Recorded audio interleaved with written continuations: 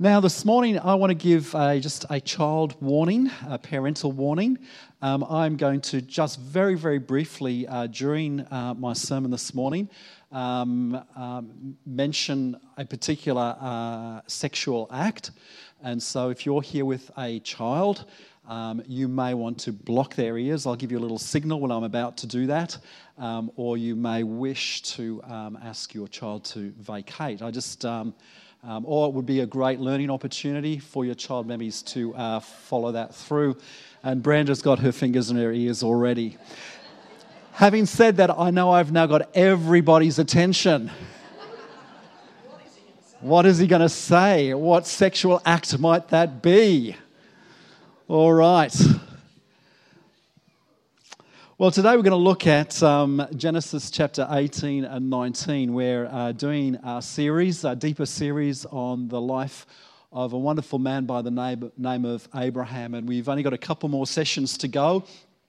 And we have actually, in today's sermon, we've probably got 2 or 3 sermon series, and I'm condensing it down into about a 25, 30-minute message. So here we go. Genesis 18 and 19 is one of the most difficult passages in the Bible. And this portion of Scripture, probably more than any other, has alienated people from God. More than any other portion of Scripture, because of its association with homosexuality and because of the wiping out of the entire cities of Sodom and Gomorrah. And then this PowerPoint slide, I found the most kind of horrible looking one I could find. There's fire and brimstone. Oh my gosh, that is not very good, is it? Use your imagination. For those of us who are into art and abstract art, that is a picture of Sodom, and that's fire and brimstone raining down from God in heaven. And this figure here on this side here is Lot's wife, who's been turned into a pillar of salt. My goodness me, it's fairly wild kind of stuff, isn't it? There's a great, when kids were asked to write little kind of sayings about what they learned in Sunday school, was one child wrote that Lot's wife was a pillar of salt by day, but a ball of fire by night. Who knows? Only Lot knows that. All right. But before we get to the challenging stuff, let's begin with something that's relatively palatable and easy. And the first thing I want to draw out from Genesis 18 is around hospitality. Jews view hospitality as the primary characteristic of Abraham's life. If you like, he's their patron saint of hospitality. And this perspective of Abraham comes from the first few verses that appear in Genesis 18, which describe an encounter that Abraham has with God and 3 visitors that come knocking on his tent door. And those 3 strangers actually turn out to be angels. So this is Genesis chapter 18, verses 1 through to 5. It says, "The Lord appeared to Abraham near the great trees of Mamre." You've got to be careful how you pronounce that. "And while he was sitting at the entrance to his tent in the heat of the day. And Abraham looked up and saw 3 men standing nearby. And when he saw them, he hurried from the entrance of his tent to meet them and bowed low to the ground. He said, 'If I have found favor in your eyes, my Lord, do not pass your servant by. Let a little water be brought, and then you may all wash your feet and rest under his tree.'" And as the story goes on, Abraham cooked up a meal for these 3 guests. Now, we don't have time to look at all the nuances of the Hebrew language that are in this portion of Scripture, but believe me when I tell you, you'd buy a used car from me, wouldn't you? Okay, so believe me when I tell you that Jewish tradition interprets this text in quite a unique way. And it suggests that God has come to meet with Abraham, and they are in this really deep conversation. And as they are talking, three strangers, three visitors arrive unannounced. And what happens next is really strange, is that Abraham interrupts his meeting with God. He puts God on hold, and he leaves God to attend to the needs of these three strangers. So there were no takeaways or, holiday inns back in those days. And so people were reliant on the generosity and the kindness of people they met on their journey. And here is Abraham, who's faced with this choice between having a face-to-face encounter with the living God and the other option of offering hospitality to three strangers. Abraham chooses hospitality. Now, for us, that kind of sounds almost sacrilegious, doesn't it? Got a choice to wait on tables or serve and minister to God and be spoken to by God, and he opts for the three strangers. Now think about this for a moment. Who would you give your time to? The God who has come in person to pay you a visit, or would you give your attention to passers-by who are looking for a free meal? Now, if you're anything like me, I would opt for God. I kind of like the idea of having a face-to-face encounter with God. That excites me. And I love hospitality. I love cooking and preparing meals for people. But boy, would I love to engage with God, where God comes and sits with me face to face. But that's not Abraham's take on things. And what this incident does is teaches us something quite profound. And this is kind of strongly immersed in Jewish tradition and thinking. That there is only one thing in the universe made in God's image and capable of bearing God's likeness, and that is whom? Us, human beings.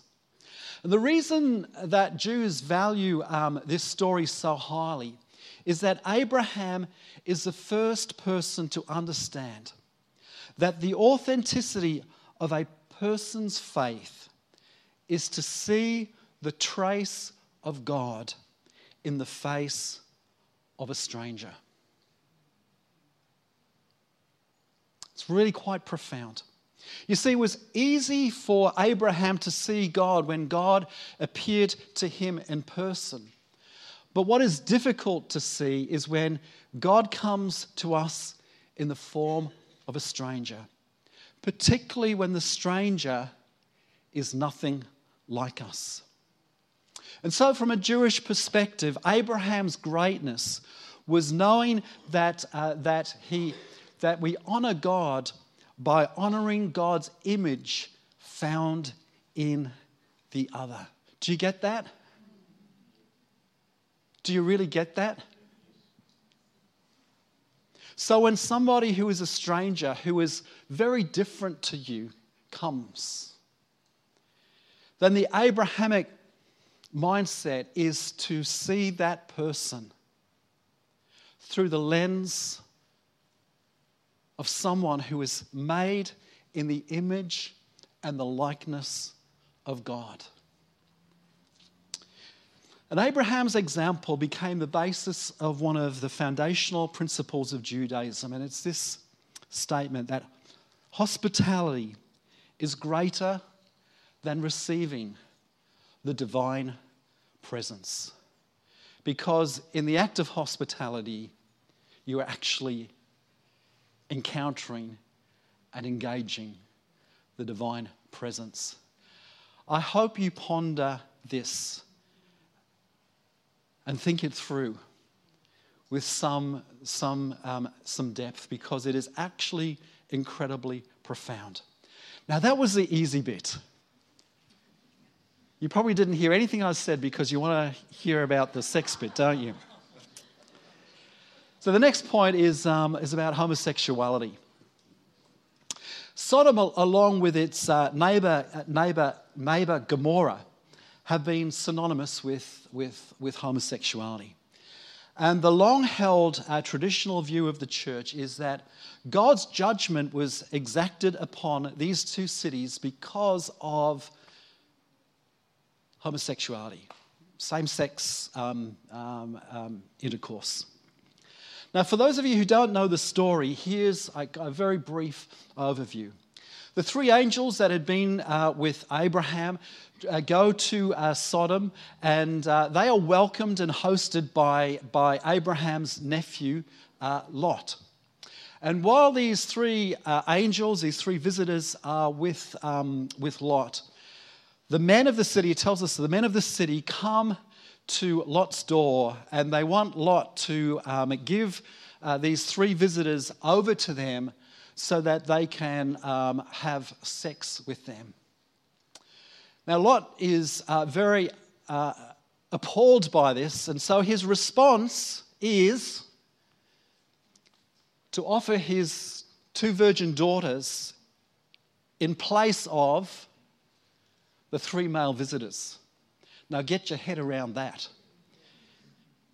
We don't have time to go into that this morning. Suffice to say, the poor view of women in those days. Let's just say that. Okay? So something going on here in this story. Anyway, Lot kind of closes the door, and the three angels actually strike the men that have gathered around to rape them. The three angels strike the men blind, and then judgment falls on Sodom. Fire and brimstone. That's kind of wild stuff, isn't it? Now, for centuries, most Christians, and can I say with sadness, most Christians, including myself, have believed and have taught that Sodom was destroyed because of same-sex relationships. And that is plainly not true. That is not true. Even conservative scholars today are pushing closer and closer and closer to a more true interpretation of what was taking place here in Sodom. Let me explain, and this is where the child warning comes in. So, parents, this is up to you. Please don't come to me afterwards and complain. Because this is Bible stuff, all right? And sometimes the Bible, we sanitize the Bible. But boy, is it interesting stuff, fascinating stuff. In the ancient world, one of the cultural practices of the day was when an army defeated their enemy in battle, they would shame them through anal penetration. That's quite disturbing, but that was the way the world was in those days. It was the way that the winner of a battle would enforce their control and domination over the loser. And the victorious army would underscore their triumph by humiliating their foe. If we want to be faithful to Scripture, we cannot compare the ancient practice of shame, humiliation, and sexual violence that we see in Genesis 19 with a contemporary consenting same-sex relationship. They are not on the same page. And if you want to be faithful to Scripture, you cannot use Sodom and Gomorrah as a tool, as a weapon to beat gay people over the head with. Now, we may be able to take other scriptures and mount an argument against homosexuality, but we can't legitimately use this one. And so if you're like me, and you've used this story to mount a case against same-sex relationships, can I encourage you to go before God like I have done and repent and say, I'm really sorry, God. I was just regurgitating what I was told, and I'm really sorry that I didn't know the truth of your word, and I'm sorry. I'm sorry that I've used your word as a weapon and bent it to suit my preference rather than the truth of your word. Now, next year, we're going to do a series on sexual ethics, and we're going to spend one of our Sunday seminar series, we're going to unpack this whole thing of sexuality because it's such an important issue, and we need to get our heads around it, and we'll look at it in more depth. So if Sodom was judged by God, and the issue wasn't same-sex relationships, what was the cause of Sodom's judgment? Now, this is where it should get a little bit uncomfortable for us all, okay? So in Genesis 18:20-21, it says, So the Lord told Abraham, I have heard a great outcry. Everyone say outcry. I've heard a great outcry from Sodom and Gomorrah because their sin is so flagrant. I'm going down to see if their actions are as wicked as I have heard. If not, I want to know. Now, there's a Jewish Hebrew scholar by the name of Robert Alter says that this word outcry is actually the key to understanding this little portion of Scripture. And he says that it is the cry of the oppressed, the victims of cruelty, violence, and injustice. And there is a cry that has been heard in heaven, and it's got God's attention. And God is going to investigate to see what the issue is. Now, in Ezekiel chapter 16, verses 49 to 50, it actually tells us why Sodom experienced the judgment of God.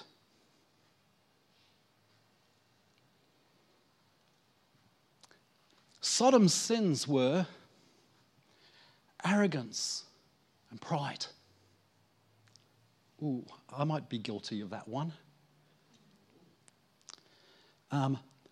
Overfed. Gluttony. I'm definitely guilty of that one. Unconcerned. Lacking empathy. Failure to help the poor and needy. This is what it says. This was the sin of your sister Sodom. She and her daughters were arrogant, overfed, and unconcerned. They did not help the poor and needy. They were haughty and did detestable things before me. Therefore I did away with them as you have seen. How convenient that for centuries the church have used the Sodom story to condemn a small group of people in our community. How convenient. Because while we were pointing the finger at them, we in our pride and our arrogance and our gluttony and our unconcern and lack of empathy and failure to help the poor and needy, we were off the hook. But not anymore, because we've just heard the truth. As you can tell, I'm a little bit passionate about this. See, these were the things which captured God's attention, and they still do. I just wonder, if we were to do an audit of the Christian church, where would we sit in relation to these issues of arrogance and pride, of gluttony, of lacking empathy, and failing to help the poor and the needy? I'm just throwing it out there for you to have a think through. Now, this is why I believe judgment is really a difficult issue to come to terms with. But I believe that God's judgment It's God's loving response to the exploitation of the vulnerable by the strong and the wealthy, for those who hold power. And it's the cries of those who are victimized by the uncaring powerful that moves God toward justice. And a God who fails to judge is not acting mercifully towards the poor and the marginalized. A God without judgment is actually a God without mercy. Again, this is a series, but it's worthwhile pondering. Now, the judgment of Sodom was preceded in Genesis 18 with a fascinating interaction that takes place between Abraham and God. And I'm going to read this out to you. And beginning in verse 17, it said, "Should I hide my plan from Abraham?" the Lord asked. So the Lord told Abraham, "I have heard a great outcry from Sodom and Gomorrah because their sin is so flagrant. I am going down to see if their actions are as wicked as I have heard. If not, I want to know." The other man turned and headed towards Sodom. That's the three visitors. But the Lord remained with Abraham. And Abraham approached him and said, "Will you sweep away both the righteous and the wicked? Suppose you find 50 righteous people living there in the city. Will you still sweep it away and not spare it for their sakes? Surely you wouldn't do such a thing, destroying the righteous along with the wicked. Why would you be treating the righteous and the wicked exactly the same? Surely you wouldn't do that. Should not the judge of all the earth do what is right?" And the Lord replied, "If I find 50 righteous people in Sodom, I will spare the entire city for their sake." Then Abraham spoke again, "Since I've begun, let me speak further to my Lord, even though I am but dust and ashes. Suppose there are only 45 righteous people rather than 50. Will you destroy the whole city for lack of 5? And the Lord said, "I will not destroy it if I find 45 righteous people there." And this conversation, this prayer that takes place between God and Abraham, is Abraham interceding for Sodom in a way which kind of resembles two people in the marketplace kind of bartering, you know? How about 50? How about 45? How about 40? Well, what Abraham is doing is taking on the role of a priest. Now, a priest is an intermediary, someone who stands as a bridge between God and humanity. And in verse 23, it says that Abraham approached God. And in the original Hebrew language, it's like he's a defense lawyer who's approaching the bench and he's pleading the case of the accused. And Abraham is representing the city of Sodom. This bunch of people who are, what did we say? They're arrogant and proud. They're overfed. They're unconcerned. And they are failing to help the poor and the needy. And here is Abraham standing in their defense. And he's arguing and pleading their case and asking God if he would be merciful. And this is the great thing, is that we can see from Abraham's pleading that he is resistant to the idea of judgment. Abraham wants God to show mercy. Abraham is not excusing away the sin of Sodom. He's not denying the sin of the people, but he's appealing to God the judge to be lenient. Now, what is also interesting in this story is that not only is Abraham resistant to the idea of judgment, so is God. See, as the dialogue between Abraham and God unfolds, at the very least, if 10 righteous people can be found, then God would withhold justice. God doesn't want to judge Sodom. There is something within, there is a reluctance within God to smite people and rain down fire and brimstone from heaven. You see, because judgment is not God's default posture. Amen. It wasn't Abraham's default posture. And can I say, any Christian, like this poor child here, who somehow takes delight in God pouring out wrath and anger, misses the heart of what it means to have Abraham as your father of faith. It actually is such a tragedy because God is not like that. Now, what I'm about to say is so incredibly important. You see, in the Bible, we not only find individual responsibility. See, we live in a Western society which places all of the responsibility on the individual. And that's true. The Bible does talk about personal or individual responsibility. But the theme of the Bible is corporate responsibility. In fact, most of the world outside of the West operates with this mindset of corporate responsibility. And that is that the wrongs of the people we are in solidarity with, the people that we are in relationship with, the people that are like us or that we are part of, that those wrongs are actually assigned to us, even if we have not personally committed the wrong ourselves. Now, I want to give you an example. In Joshua 7, we find a man by the name of Achan, and it says that a man named Achan had stole some of these dedicated things. So the Lord was angry with the Israelites. Who stole? Who was God angry with? Israelites.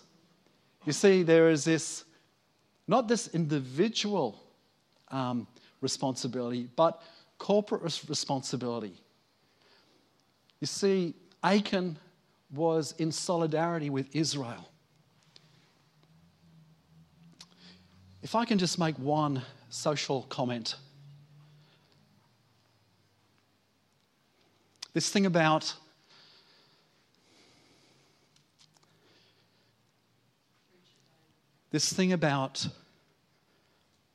the wrongs of those of whom we are part of being attributed to us. Can I just say this? Children on Manus Island and Nauru.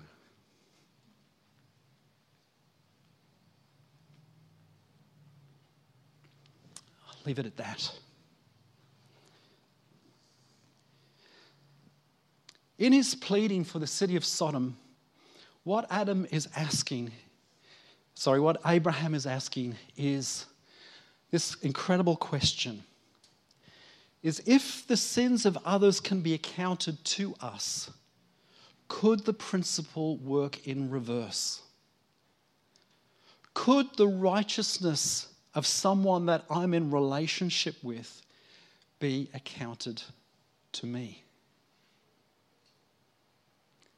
It's not just the wrongs of those we're in solidarity with that are assigned to us. But Abraham gets the idea that the righteousness of those that we're in solidarity with can also be assigned to us. And what Abraham is doing here is working through a deeply spiritual concept. And that is, someone's righteousness can erase the unrighteousness of others. What Abraham is proposing is the possibility that our record of sin is not all that we have to rely upon when we stand before God. That the innocence of one person can forgive the guilt of the many. That the obedience of one person can override the disobedience of many. That the life of one person can overcome the death of many. And Abraham is asking, how far can the righteousness of the few stretch? And he begins with 50. Can 50 people, and I want you to respond, can 50 righteous people avert God's judgment? Can 45 righteous people avert God's judgment? Can 40 righteous people avert God's judgment? Can 35, this is what happens in Genesis 18. Can 35 righteous people avert the judgment of God? Can 30 righteous people avert the judgment of God? Can 25 righteous people avert the judgment of God? I'd like a bit more passionate response. Where was I up to? 25. Do you believe it, actually? 25? Can the righteousness of 20 avert God's judgment? What about, can the righteousness of 15 people avert God's judgment? Okay, we're getting into Abraham territory now. Can the righteousness of 10 people avert the judgment of God? This is where Abraham stopped. Dare we go beyond 10? Could we say the righteousness of 9 people could avert the judgment of God? Not very confident. What about 8? Can the righteousness of 8 people avert the judgment of God? You have to be saying yes, or otherwise you're doomed, you know? Let's drop it to 5. Can the righteousness of 5 people avert? What about 4? What about 3? What about 2? Can the righteousness of one person? Can the righteousness of one person avert the judgment of God? And what's that person's name? Gosh.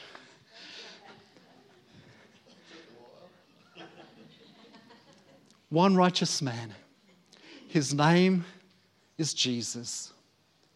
And his righteousness averted the judgment of God that was directed towards each and every one of us. That, folks, is called the gospel. The climax Abraham failed to reach was the righteousness of one person could cover the unrighteousness of many. But Abraham's eyes were open to the principle of the gospel of Jesus Christ, that the unrighteous many are saved by the righteous one. He saw the gospel. He got an inkling of the good news that would come when a day when the righteousness of a few would cover the unrighteousness of the many. And that's why Abraham is so important and so his story is so profound and so great, because he saw something 2,000 years ahead of time, and we see something that happened 2,000 years before ago. 1 Peter 3:18 says, "For Christ suffered for sins, the righteous one, for the unrighteous many, to bring us to God." I'm excited